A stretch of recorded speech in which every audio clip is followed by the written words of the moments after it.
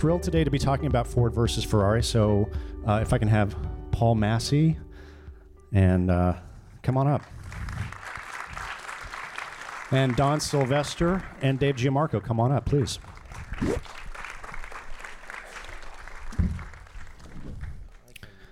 Paul, I haven't seen you since you won your Oscar for Bohemian Rhapsody. Congratulations. Thank you. Thanks. It was a joy to work on, definitely. Yeah, we had a couple of fun conversations about that one, yes. didn't we? Not every, like I said, people haven't seen this movie yet. I feel very fortunate because I got to see it at the Telluride Film Festival, which was actually the first time that anybody saw the movie. And it's I can tell you, you're in for a really fun experience when you watch this movie because it's just a great, kind of almost like an old-fashioned, just really entertaining movie with great characters. And of course, the thing that you can always expect from a movie from James Mangold is just impeccable craftsmanship. All the departments in this movie are working at the top of their game, and the sound department is obviously no exception. Now, you guys have had a pretty good run with James. I think you guys have worked with him ever since it started with Walk the Line, right? Back in like 2005? Yeah, I actually first met Jim in this room. He was mixing Girl Interrupted in the late 90s, and I did a little bit of work on that, but I wasn't the main mixer. And then moved to Fox, and I've done 6 films with Jim now, starting with Walk the Line, and we've all worked with him before. Me too. Yeah, I met him in 2005 with Walk the Line. That was my first experience. He's a pretty great guy to hitch your wagon to. Mm-hmm. He knows what he wants, and it's been a great experience. To me, it's really exciting to witness a long-term collaboration between a director and a sound team. And I'm wondering if you guys can just talk a little bit about how that work goes with Jim. How much what kind of a presence does he have on the mixing stage? Is he one of those directors that's on the mix all day, every day, or does he just come in for playbacks and say, "Oh, you guys did a great job, thanks"? Neither. So Jim's a delight to work with. He I mix the dialogue and music, so he gives me an awful lot of latitude in experimenting with music presentations to him. And I feel like you can do a very nice sort of sparring back and forth with him in presenting ideas and having his input. And I always feel like at the end of a project with Jim, we've come up with something that neither one of us would have done on our own, but that he, collaboratively has taken us to another level. And he doesn't sit there and go through every single little detail with you. He'll actually go crazy if he does that. He'll pace up and down, and every time you hit play, he'll be, but the door's too big. No, the car's too oh no, and you have to turn around. You're like, I am only working on one thing at a time. I know. I have to say, Jim, the amount of times I've said to him, please, it's going to take me like 5 passes to get close to where you want. Just, and he's like, do you want me to leave? Yes, leave.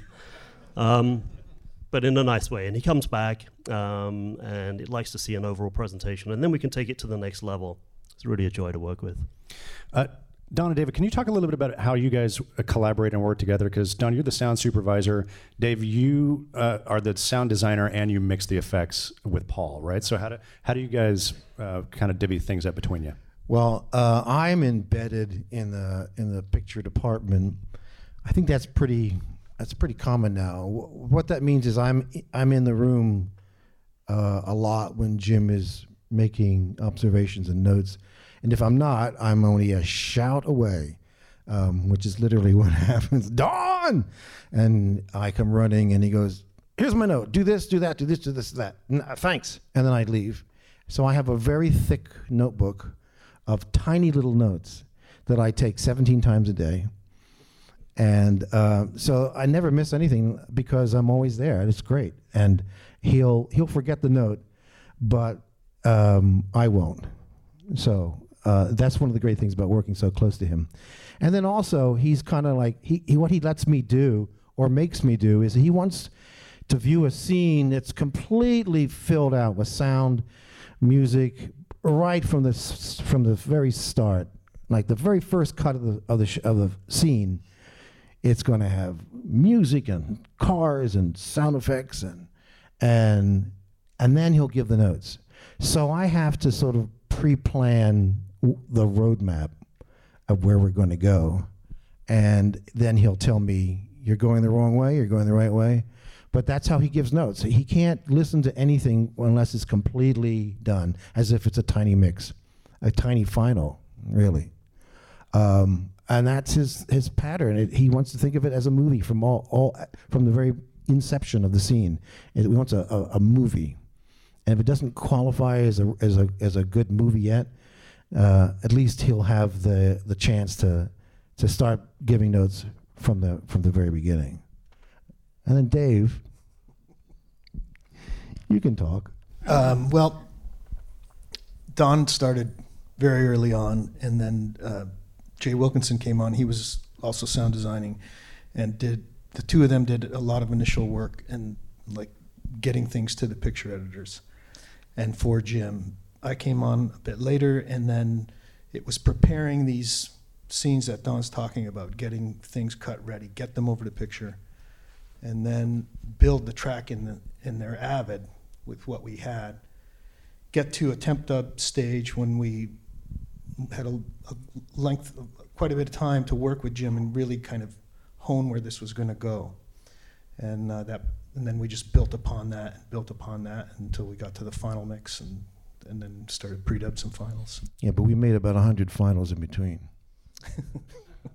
Well, I wanted to ask about can you kind of walk us through sort of what the mixing process was on the show? You mentioned temp mixes, were there test screenings, typical kind of test screenings? How many temps did you do, and then what was the process and sort of timeline around the pre-dubs and the final? I think we did one temp in February and another in March, and then so the first one was the big one, and then I think we started pre-dubbing mid-April. And so it was just building on the track.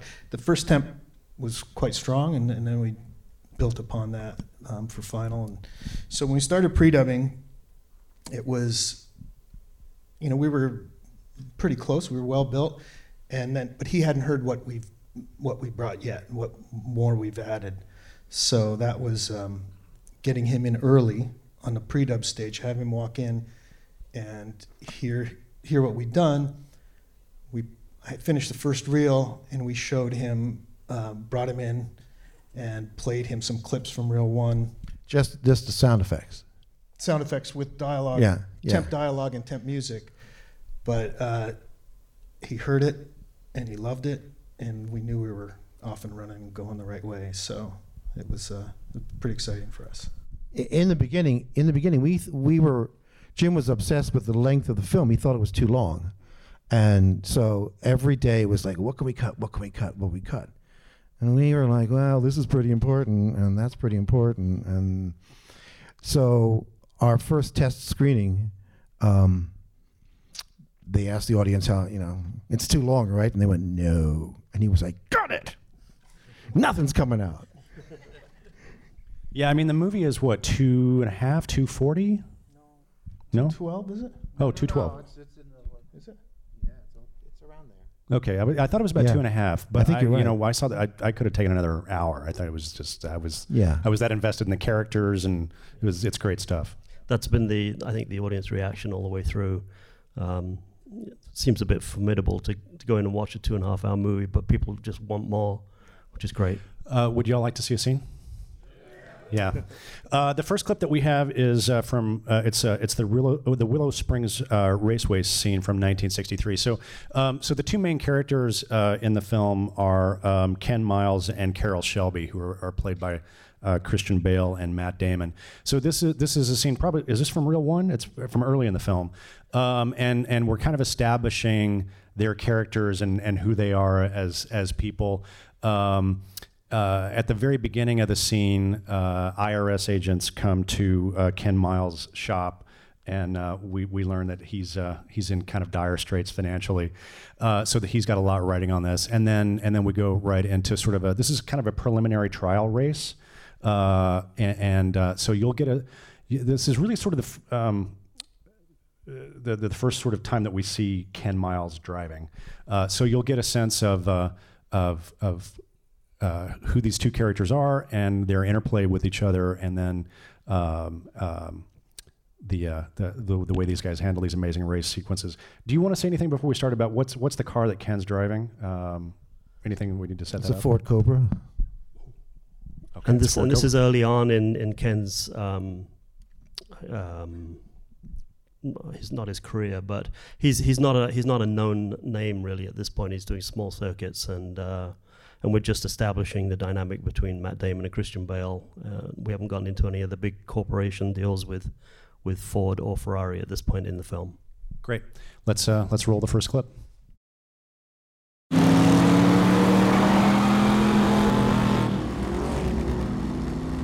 I'm gonna outbrake you on the next turn, Bob.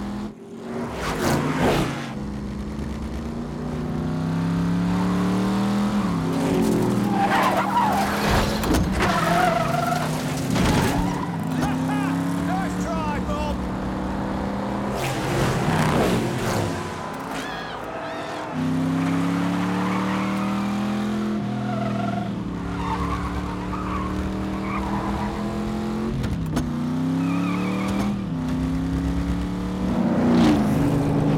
Nice move from Ken Miles. 22 laps remaining with Bill Hill and Dan Gurney in the lead.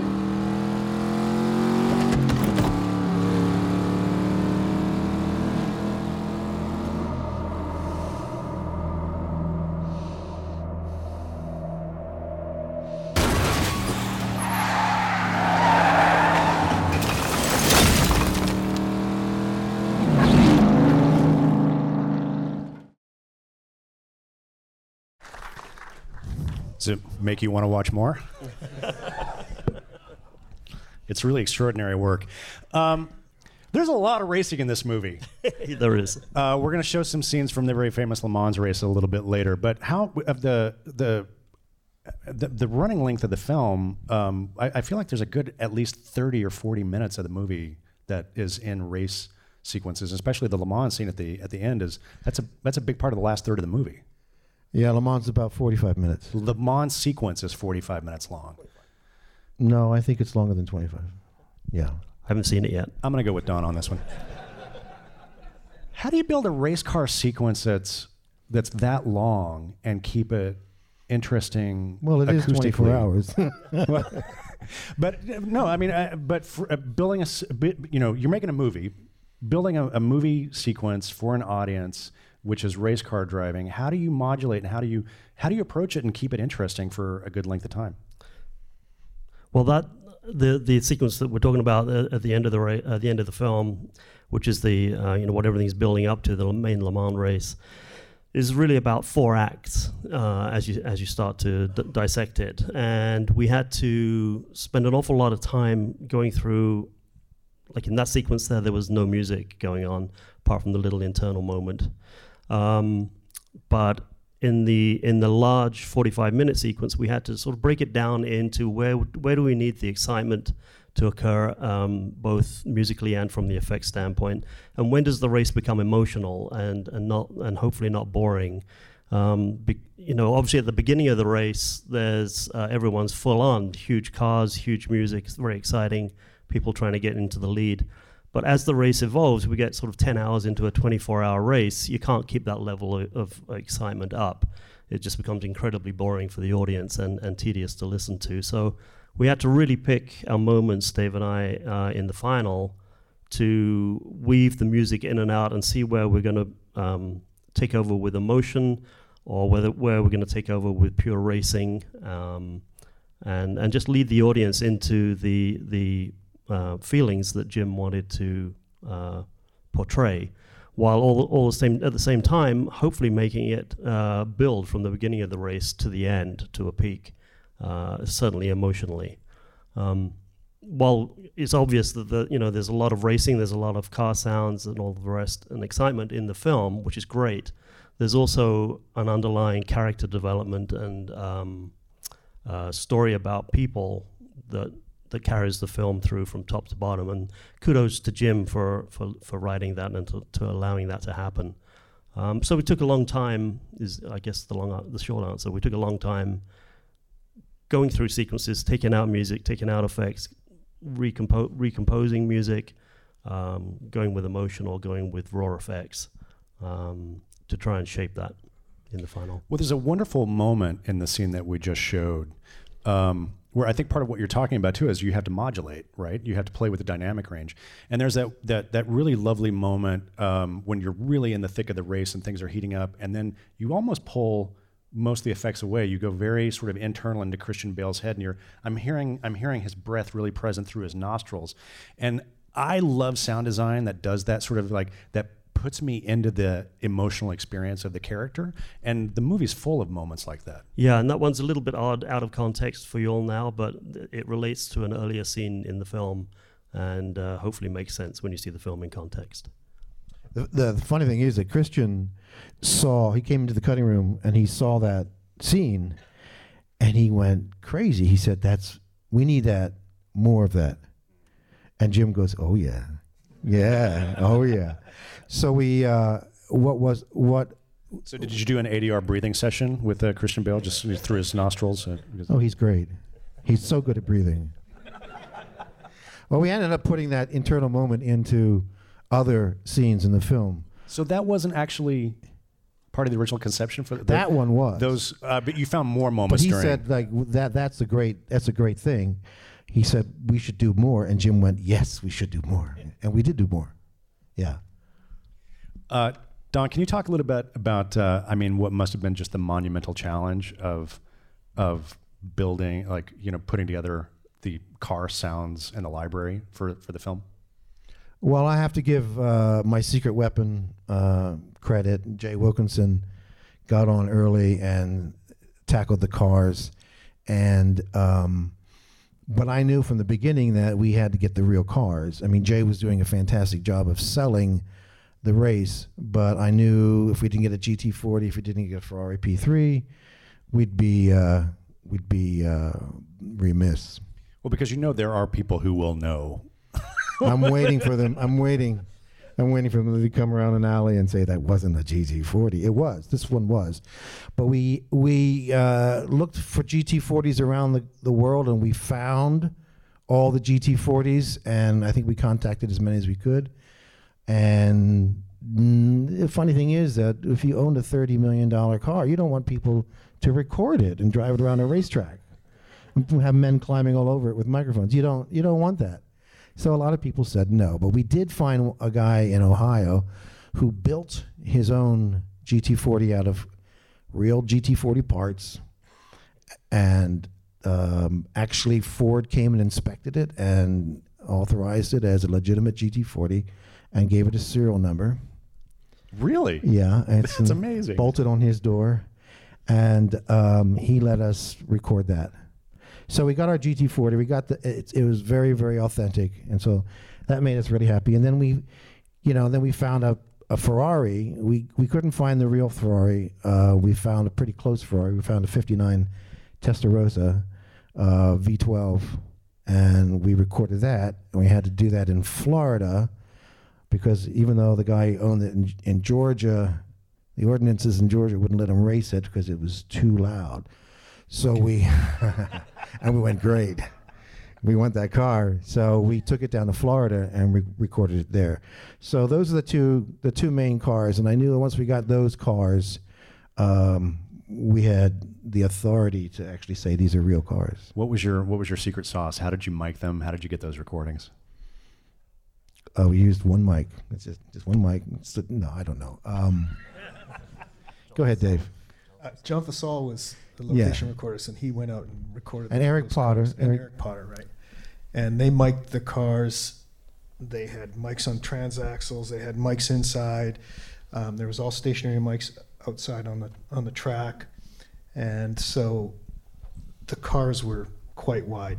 I had 16 channels of sound for the car interior, and similarly for buy. So it was really, they did a great job. It was all really well recorded and gave us lots to work with. Yeah. Was this a Dolby Atmos mix from the beginning? You guys knew what you were going to do? Yeah, it was native Atmos. And so how did that, what did that allow you to do, working natively in Atmos in terms of, like the directionality of the car buys is so stunning in the film? Well, mostly, I mean, it was, when we were working in my room, it's 7:1. So I'm just thinking what's going to go in Atmos when I'm working, and so I'll have all my sessions built, and then I'll have Atmos tracks down the bottom. And when I get on the stage, when we got to Fox, it was then I could take things that I wanted to put in the Atmos track. So kind of, as we were going through, I'm thinking what I'm going to use in Atmos, what I'll utilize it for. So you were working primarily like with 7/1 beds, and then you would keep a certain number of effects that you wanted to use as objects, and when you got to the stage, you would start to move those around. Yeah, I mean they were used in the 7/1 bed as well. And now I know what this is going to sound like in 7/1 as well when we do the fold down. But knowing I would, tag it or color code it that I'm going to put these in Atmos object tracks, and I used it for crowds and winds and rain, things that went over our heads. Yeah, we flew a plane through the theater. It's a great sequence. It sounded just like that. No, and then musically, that clip, obviously, I think I just realized the clips that we're playing today don't have a lot of music in them. But it's not that we have anything against music or composers. But we're really proud to show off the extraordinary sound design. Actually, there's music all over this next one. Yeah, okay, I'll take it back. But what I was trying to say was, with the music, I had great flexibility from Marco Bertrami and Buck Sanders, who were the composers, and then through Ted Kaplan, who was our music editor. I got all the instruments completely separate and was able to go through pre-mixes that I did at my studio, where I put everything into 5/1 format, but kept everything very, very wide, and then took that to the final, spread into a 7/1 bed, and then started allocating Atmos as needed. I'm kind of curious, what sort of Atmos work did you do with the music? What did you use as objects that you would either, did you primarily put things into the overheads, or what did you do? No, not overheads. I always do a 7/1 bed. I never do any, I never use the +2. And then anything I use that goes up there, it becomes an object. But it's environmental parts of the recording of the score, and delays, primarily delays. I do there's a lot of singular guitar work in the score, where there's two guitars playing off of each other, which I kept principally towards the left and principally towards the right as a general template. And then I did a lot of diagonal across the room panning of delays and reverb treatments for each one of those, so that we're not just going front to back, but we're actually moving across the room, and utilize the objects for those also. And that just opens it up and gives it a sense of size and space. Sense of size, yeah, exactly. Yeah. I'm kind of curious, were there any usable production tracks that came in during the race car sequence? I can imagine that must have been really horrible conditions for the poor production sound mixer. Well, we had to take away all the production of the cars because they were all kits. They all had Mazda engines or Chevy engines or something like that. And although they were big engines, they weren't the right engines. So with that, when those came out, we had to fill everything back in, and sometimes the dialogue left. But a lot of times the dialogue was cleaned up pretty well by using some isotope. And Harrison. And Harrison, and we hired a guy to do it. He was good. He's got some skills. Yeah. But the cars had to be completely built from the ground up, and also what's interesting is that this was shot in the desert. This is not shot in Le Mans, and there was no crowds. And so when you see the film, you'll see 100,000 people there. They were all added later, and it's just beautiful to see what they can do visually. And so we had to make that. And so what you're describing, it's almost like a little bit like an animated film. Like once you took the kit car sounds out, you really had very little. There was nothing. It was a dream come true for me. Yeah, because it was like a blank slate. I mean, you couldn't use the cars. And then of course the shots of them inside the car, that was just a rig, and there was all this kind of going on. I'm good at sound, right? And so everything had to be cleaned up. Although I will say we took an awful lot to. Polly McKinnon was the dialogue editor. Between her and Don, we managed to take pretty much all the production that was in any way usable into the final mix as extracts. Yes. with ADR as alternatives. And once we got the balance of the music and the effects in the bigger races, quite a bit, a surprisingly large amount of the production was able to be used. Well, if the performance was better. Sorry. She actually took some engines out of the dialogue, which was unbelievable. What she could, I mean, this really loud engine she pulled out. Amazing. She did a great job. Kudos to her. Yeah, that's amazing. Let's take a look at the second clip. So this is we're kind of in the middle of the Le Mans race at this point in the clip. It's like Paul was saying, it's a 24-hour car race, and we're deep into it. It's the middle of the night, and of course, for some added acoustic fun, it's in a terrible rainstorm. So you got a car race in the middle of the night in a big rainstorm, and Carroll Shelby does a little shenanigans with the Ferrari's stopwatches. Do we need to set anything up? Well, what you're about to see is true.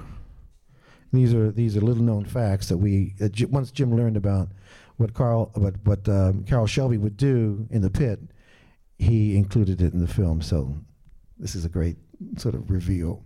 There you go. Let's take a look at this second clip.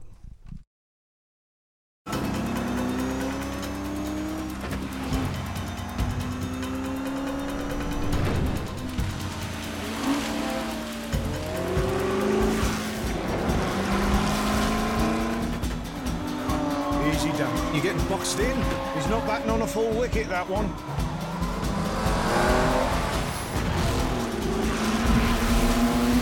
Easy done. Oh, bloody hell. You arsehole.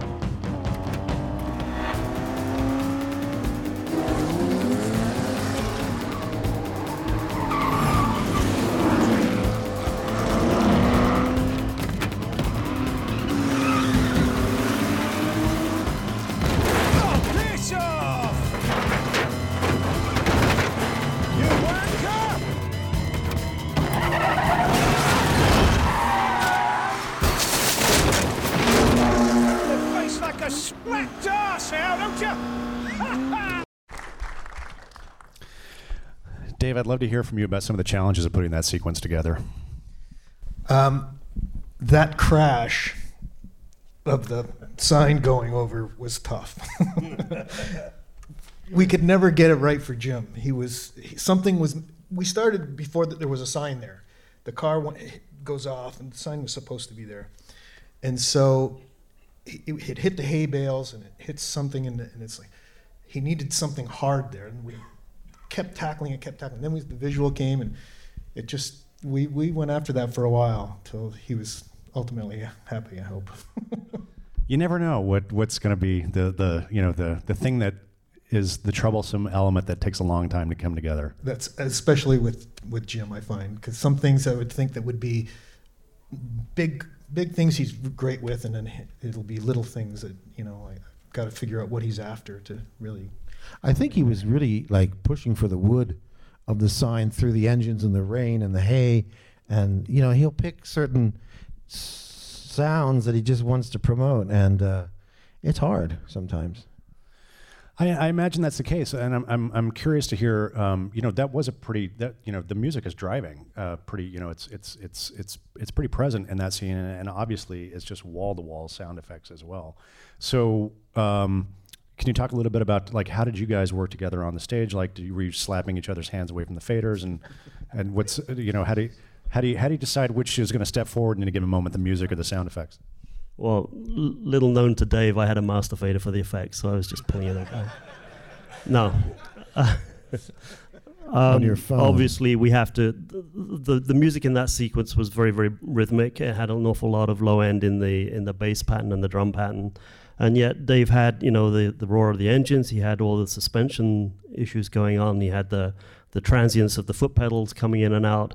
I ended up having to, throughout that section, well, we just worked very closely together with it. But from a music standpoint, I had to pull out an awful lot of the low-end rhythm in that sequence and sort of trick the audience into thinking the music's still going by using the top end of the guitars and the hi-hat and such. While the engine roars were taking that frequency spectrum. There was just no point competing, and likewise he would let go when there was a melodic pattern that needed to come through. And for me too, I'm always working against Paul's music, and then trying to hit key things. So it's not just engine all the time. I want to hear the rain and the wheel well, like just things that are quick in and out that can play with the music and not just be loud and big against music with engine all the time. So it was kind of working that way until it's feeling really good. Well, that kind of detail and finesse, I mean, it just takes time, right? I'm curious, Dave, for you, like how much, you were building your tracks in 7.1, kind of pre-mixing even before you got to the stage, but like how much time did you pre-mix before you guys got to the final stage? And did you have access to the music during that period at all, or it was just going to be a surprise for you when you got on? No, I had access, was the temp music for spotting purposes, but the score came in when we finaled that, and we had 3 weeks to pre-dub in the big stage, on the Ford stage. Were you guys pre-dubbing at the same time on two separate stages, or were you, okay? Yeah, I was mixing in my studio. You were pre-dubbing dialogue, and you were pre-dubbing effects for 3 weeks on your own before you came to the final mix stage. But I mean, it sounds like a long time, but it is a 2.5 hour movie, and there's a lot going on. And then the final mix was how long? 1 day. 6 weeks, I think. Well, with all of the reviews and all of the print masters and all of the deliverables, it was 6 weeks. So take a couple of weeks off of that for deliverables. It's about a month. But Aaron Downing, the post supervisor at Fox on the film, was insistent on just trying to keep people civilized. So we didn't do long days, which was fantastic. We didn't really do weekends. It was Monday to Friday, and it was about 8 o'clock, sort of latest. I did prior to the final, I did 2 weeks on dialogue, ADR, and group, and then 5 days on the music before we got to the final. Yeah. Well, that's great because I mean there's so much material in here, and it tends to be a little loud. It's good to have those normal work days just to prevent burnout. Yeah, and fatigue. We were really grateful for that. Yeah, it helped. Yeah. And go ahead. I was just going to say, for a scene like that too, the great thing was that we would have the time alone to do it and build the track. Like we'd do a faders up run with Jim in the morning, present the reel, and then we would go and work. He would go away, we would work on it, get it to a place where we're close and comfortable, and then finesse when he would come back. And an interesting thing is they're always adding rain. That's visually added. So there was points where we went really heavy with rain visually, and so when we matched it sonically, Jim didn't like it. It was eating up everything, and so they reduced the amount of rain in the picture. This is twice a day we've heard this, that they actually changed the picture to make the sound better. Yeah. I think this is a trend that we should embrace. I agree.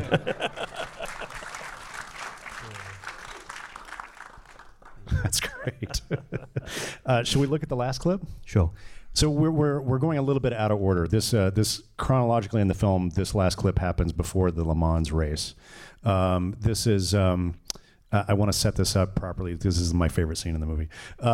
So they're embarking on this huge project, the Ford Corporation, to build this car that will compete at Le Mans and compete against the Ferraris, who have had a tight grip on this race for a long, long, long time.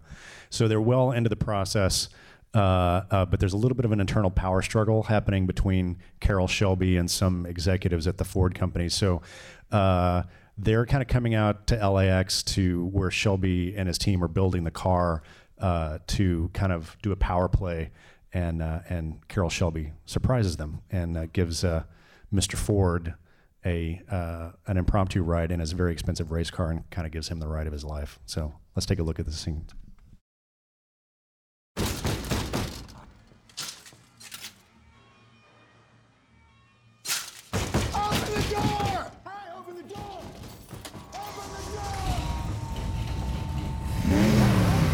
Just hold me right there, and you take my hand. Oh, God! Sat on my nuts. We're gonna build the next one for comfort, don't you worry.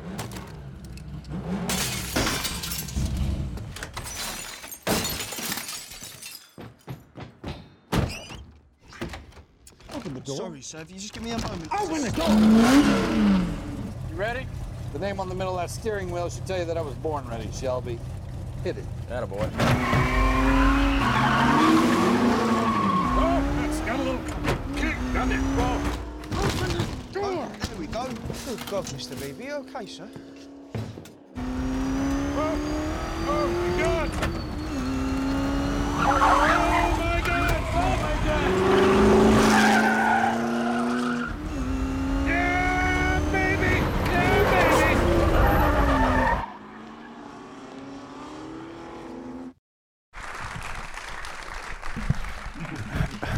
Great performance by Tracy Letts as Ford. Definitely. I think that that scene also gives you a sense of it's when we talk about this movie, it's really easy to focus on, let's talk about the big race car scenes but there's great character and it's great story and it's great storytelling and sound serves an amazing part of that process. So talk a little bit about putting that, because obviously you want the audience to have the same experience that Mr. Ford is having in that moment. So how do you put the sound together for that? A lot of low end, obviously. Well, first you take away the production car, and then you add the real car, and then you just crank it to 11. And I think part of the powerful thing about that is when it stops, you get the sense of what it really was. And we're really fortunate that when we turned off the engine, the airport was still there, but it was not. It was just air, basically. There's a great. I'm not sure if anyone noticed, but at the very end when Ford is crying, that is all production, obviously, and Right. we try to enhance and keep with every single one of his little subs. But back deep in the background, there's a single-engine sort of Piper Cherokee flying around, and that was live production that happened to be happening at the time, and it's just a wonderful little moment of the scale of this massive monster of a car down to a tiny little engine that's going over the top as he's crying and realizing how difficult it is to control this machine. So it's a great moment. I love that moment. Jim says, "Yeah, take that plane and lower it, raise it," or it's like, no, it's just right there, Jim. We didn't add it. We actually tried to remove it Yeah. for a while, and it was ridiculous because the crying was so wonderful to Was so hold on to. perfect. Yeah. The irony is that Piper airplane probably had less horsepower than the car that they were driving. Right? Yes. Before we open up for questions, any fun final stories that you want to tell about the mix process or working with James? It's always an adventure working with James. He's a joy to work with. He truly is. He's so smart. He's so about storytelling. He challenges all these different genres, from Logan to Walk the Line to 310 to Yuma to this film. He does everyone's with such finesse, and he's truly interested in sound. More than interested, he's passionate about sound, and it's just great to work with him. He's a director who seems to know how to use sound really as a storytelling tool. I didn't even congratulate you guys on Logan, but Logan is one of really my favorite superhero movie from the past 10 years or so. Great. Let's open up and take some questions. Mike, do you have a microphone? Any questions for these guys? Hey guys, thanks for coming out. I'm curious, with all the amount of cars you guys had on the show and the amount of recording, how'd you guys manage editorial-wise and track layout and being able to keep things interesting and from editorial to mix? Track layout, I kept, I had 4 pre-dubs for the GT40, and they were all 16 channels wide, 4 for the Ferraris, and then I had incidental cars, tires and suspension were all separate, and crashes separate, design of pre-dubs separate. So I had like 26 effects pre-dubs, and so that was really helpful for me for separation wise. And I had like 24 to 30 channels of props and 24 channels of feet.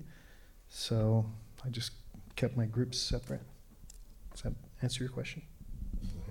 Hey, how's it going, guys? Congrats on a great sounding film. So my question was, obviously you owe some amount of realism to the cars that you talked about in the edit and in the design process. I'm wondering if you, at different points in the film, decided to enhance any of that with either elements from cars that weren't specific to those, or whether you used like non-diegetic type design to enhance, to beef things up or make it more sort of larger than life, or did you pretty much try to, as a rule, stick to the raw stuff that you guys got from Eric and John? Well, I'm going to say that this is pretty much a real deal thing. I mean, like in any movie, you're going to augment certain areas that don't match the picture because you don't, when you're recording, you don't know how it's going to be cut in.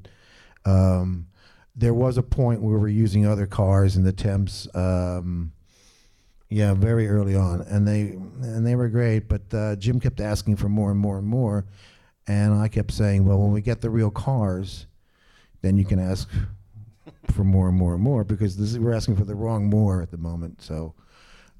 Yeah, all the cars running, as you know, for the GT40 and the Ferrari, that's the cars. They're sometimes on the buys and things we would enhance them just for impact, but it's the cars running by and large for the most part. And the good news was that those engines were dramatic and big enough on their own that they didn't need a lot of help. Yeah, the only issue was we really weren't allowed to take the cars onto a track and run them at 220 miles an hour. Because A, the driver was the owner and he wouldn't do it, and B, we didn't have a 3-mile track to do it. So part of that was trickery, just to make it seem like it was going that speed. But they're the engines, for sure.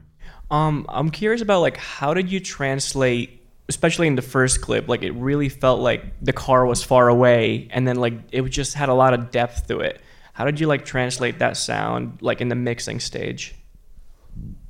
If it was in a long shot, we had exterior miking on cars, so it was probably used from perspective, and then I'd use some reverb and delays to kind of put some space around us, but trying to use mic positions that would be applicable to where it was geographically on the track. That's important because there's only really so far that you can go taking a close mic'd object and trying to give the illusion that it's way far away. It's really helpful to have that variation in the miking positions when you're recording to have. Do you guys deal with ear fatigue, like long scenes of motors and all that? Do you discuss that with Jim, and how do you handle it? You're talking about ear fatigue, like from the audience? Like we don't want to exhaust the audience as they're going through the film? Exactly, like using silence or mixing trickery. Do you mean when we're mixing during days of mixing, or do you mean as an audience watches the film? Sorry. Yeah, for the audience. For the audience. Well, I think, in terms of the mix itself, the mixed days, as I mentioned, we purposely try to keep them to normal days and not go 15 hours a day. But also we'll mix sequences in DIM, and we'll bring the levels down, and Dave and I try to maintain a certain peak in a film. Don't try to go to what the technology is allowing us to do. And then I think from the audience perspective, it's what we were talking about earlier in terms of creating highs and lows within the emotion and the arc of the whole film. A lot of that is to do with the pace of the picture editing, so that you get sequences that are full on in your face, and then we're into an office or a dialogue scene or a quieter moment. But then when it is full on for a long period of time, we're trying very hard to weave in and out of effects and music especially, so that we can carry the emotion more than just a flat out furious car race at all times, because you just couldn't watch that. It's too much. Even when we're racing, we're telling a story, so we're very plot heavy, even on just cars trying to beat each other in a race. There's a story going on that we're ever mindful of. Well, and one of the things I didn't mention this before, but one of the things I think I really hand to you guys about this movie is they're long racing sequences, but I never lost the geography. I knew exactly where I was. I knew which car I was in. I knew, you guys did a really great job of guiding the audience through that experience. And part of that is the editors. The editors did a great job. So we're really grateful to them for that. As far as the car onboards went, you had all these mic angles, and were you trying to follow perspective when mixing, from the intake or from the muffler, everything following camera angles, or are you trying to get a nice kind of overall mix character of each car and trying to kind of follow that through? And how much of that was in the editing process, and how much of that was just having availability to mix, at the final? It was always going for the sound of the car mostly, and what felt right for where we were. I had all the mics, so it was a matter of deciding what I wanted to use where and what I wanted to lean on. That was done more editorially than on the mix stage. I felt like I was pretty much there by the time I got to the mix stage, and then if I wanted to push something, I knew where to go for it. We got time for one more question. The film obviously already sounds amazing and different than a lot of other, race car films that we've seen throughout our lifetime. What, in your guys' opinion, on this film makes it different than all the, other dozens and dozens of race car films that we've seen in the last few decades?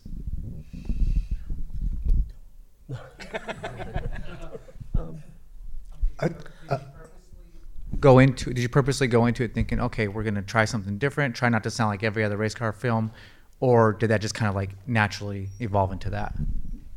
I'm going to give credit to our director, who did not want to make a race movie per se. When you ask him what this movie is about, he said it's about two men and their friendship and the struggle they had against the corporate structure that was trying to control their lives. And there's also cars in it, and I think that's how he approached the whole thing, so that when we actually do a race, it's in context, and we know why they're racing, we know who they're racing, we know what it means to the characters, and I think he brought that sensibility, mindful sensibility to us whenever we were doing any race scenes. Yeah, I would say, for me, the main difference is a lot of other sort of racing movies. You can kind of tell that the characters were kind of an afterthought. Like, it's really just about how do let's get to the next racing sequence. But it's very different with Ford versus Ferrari. These are really great characters, and obviously, as you can tell, there are no finer actors. Like Christian Bale and Matt Damon are amazing in the film, and as well as the supporting actors as well. So that's all the time that we have. I want to thank these guys for coming out today and talking to us about Ford versus Ferrari. Thank you.